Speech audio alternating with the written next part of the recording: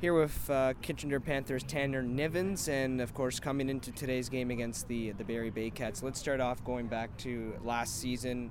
17 home runs, led the IBL, then you went over to the Can-Am League playing for Quebec. What was that experience like going into a pennant race? It was incredible. I mean, losing such kind of a heartbreaking, we got swept in the semifinals, kind of deflated, and then right when Scalabrini called me, and then he told me that they were going for playoff push 2 to get us kind of a second chance in one season. That doesn't happen very often, so I was ecstatic just to go in there and help them in any way I could. And I noticed you when you played in that final series, I believe it was against Ottawa, and to see maybe Eric Gagne pitch on the mound, that must have been pretty cool. Oh, it was so cool, and I got to start that day too. My family actually came to Ottawa, and it was interesting because a lot of guys didn't know what kind of stuff he would have, and then he ended up going out there and shoving for 5 innings and still getting it done. So even just stepping in the box against him, it was such a cool experience. Lopsided win, though. Although he pitched a pretty good game, the bullpen didn't work things out pretty well. But going down the stretch, you ended up going into the playoffs, which a pretty hot team, and then you ended up taking on Rockland, and things went downhill from there. Yeah, we got a few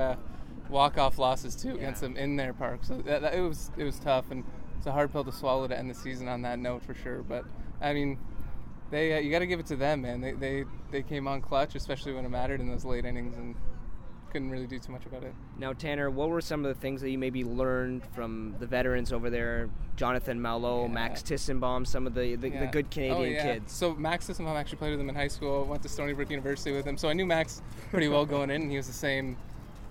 Probably the best that I've ever played with. All around, 2 strikes, he's great. So he was good to talk to. And Malo, I took to Malo right away, and he kind of took me under his wing because it was kind of overwhelming for me. I've never played. A lot of guys come from AA, AAA overseas to play in that league. So for me, he was just great to help me just relax and tell me to be myself out there, which hearing that from a veteran guy on the team, it just helped me take the weight off my shoulders. Now, Tanner, of course, you have a connection, and I just realized this now, you have a connection with Max Tissenbaum. You also have a connection with Yasir Rakkar. How much was that of an influence, getting Rakkar over after he was released by Quebec to come play for this team? It was big. I mean, me and Jazz were really close at Stony Brook, really good buddies, and then even when he got released from the Cubs, like, we were kind of in touch. I didn't force him to come here because I knew he was still good enough to go to like an independent league or whatever. And then this year when he got released from Quebec, he was weighing his options if he wanted to go back to indie ball or not.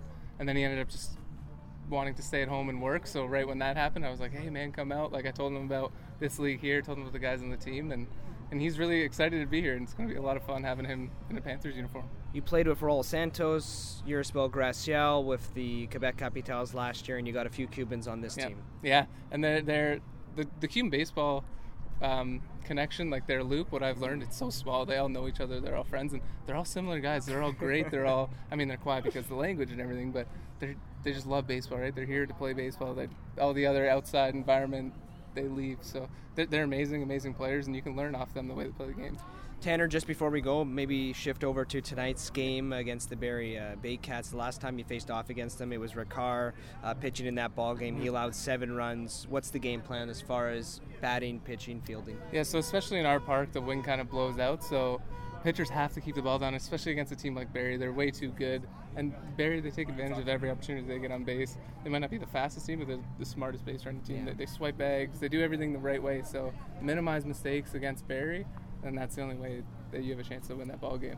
Tanner, we're going to be looking out for you tonight. Thanks a lot. Appreciate it, man.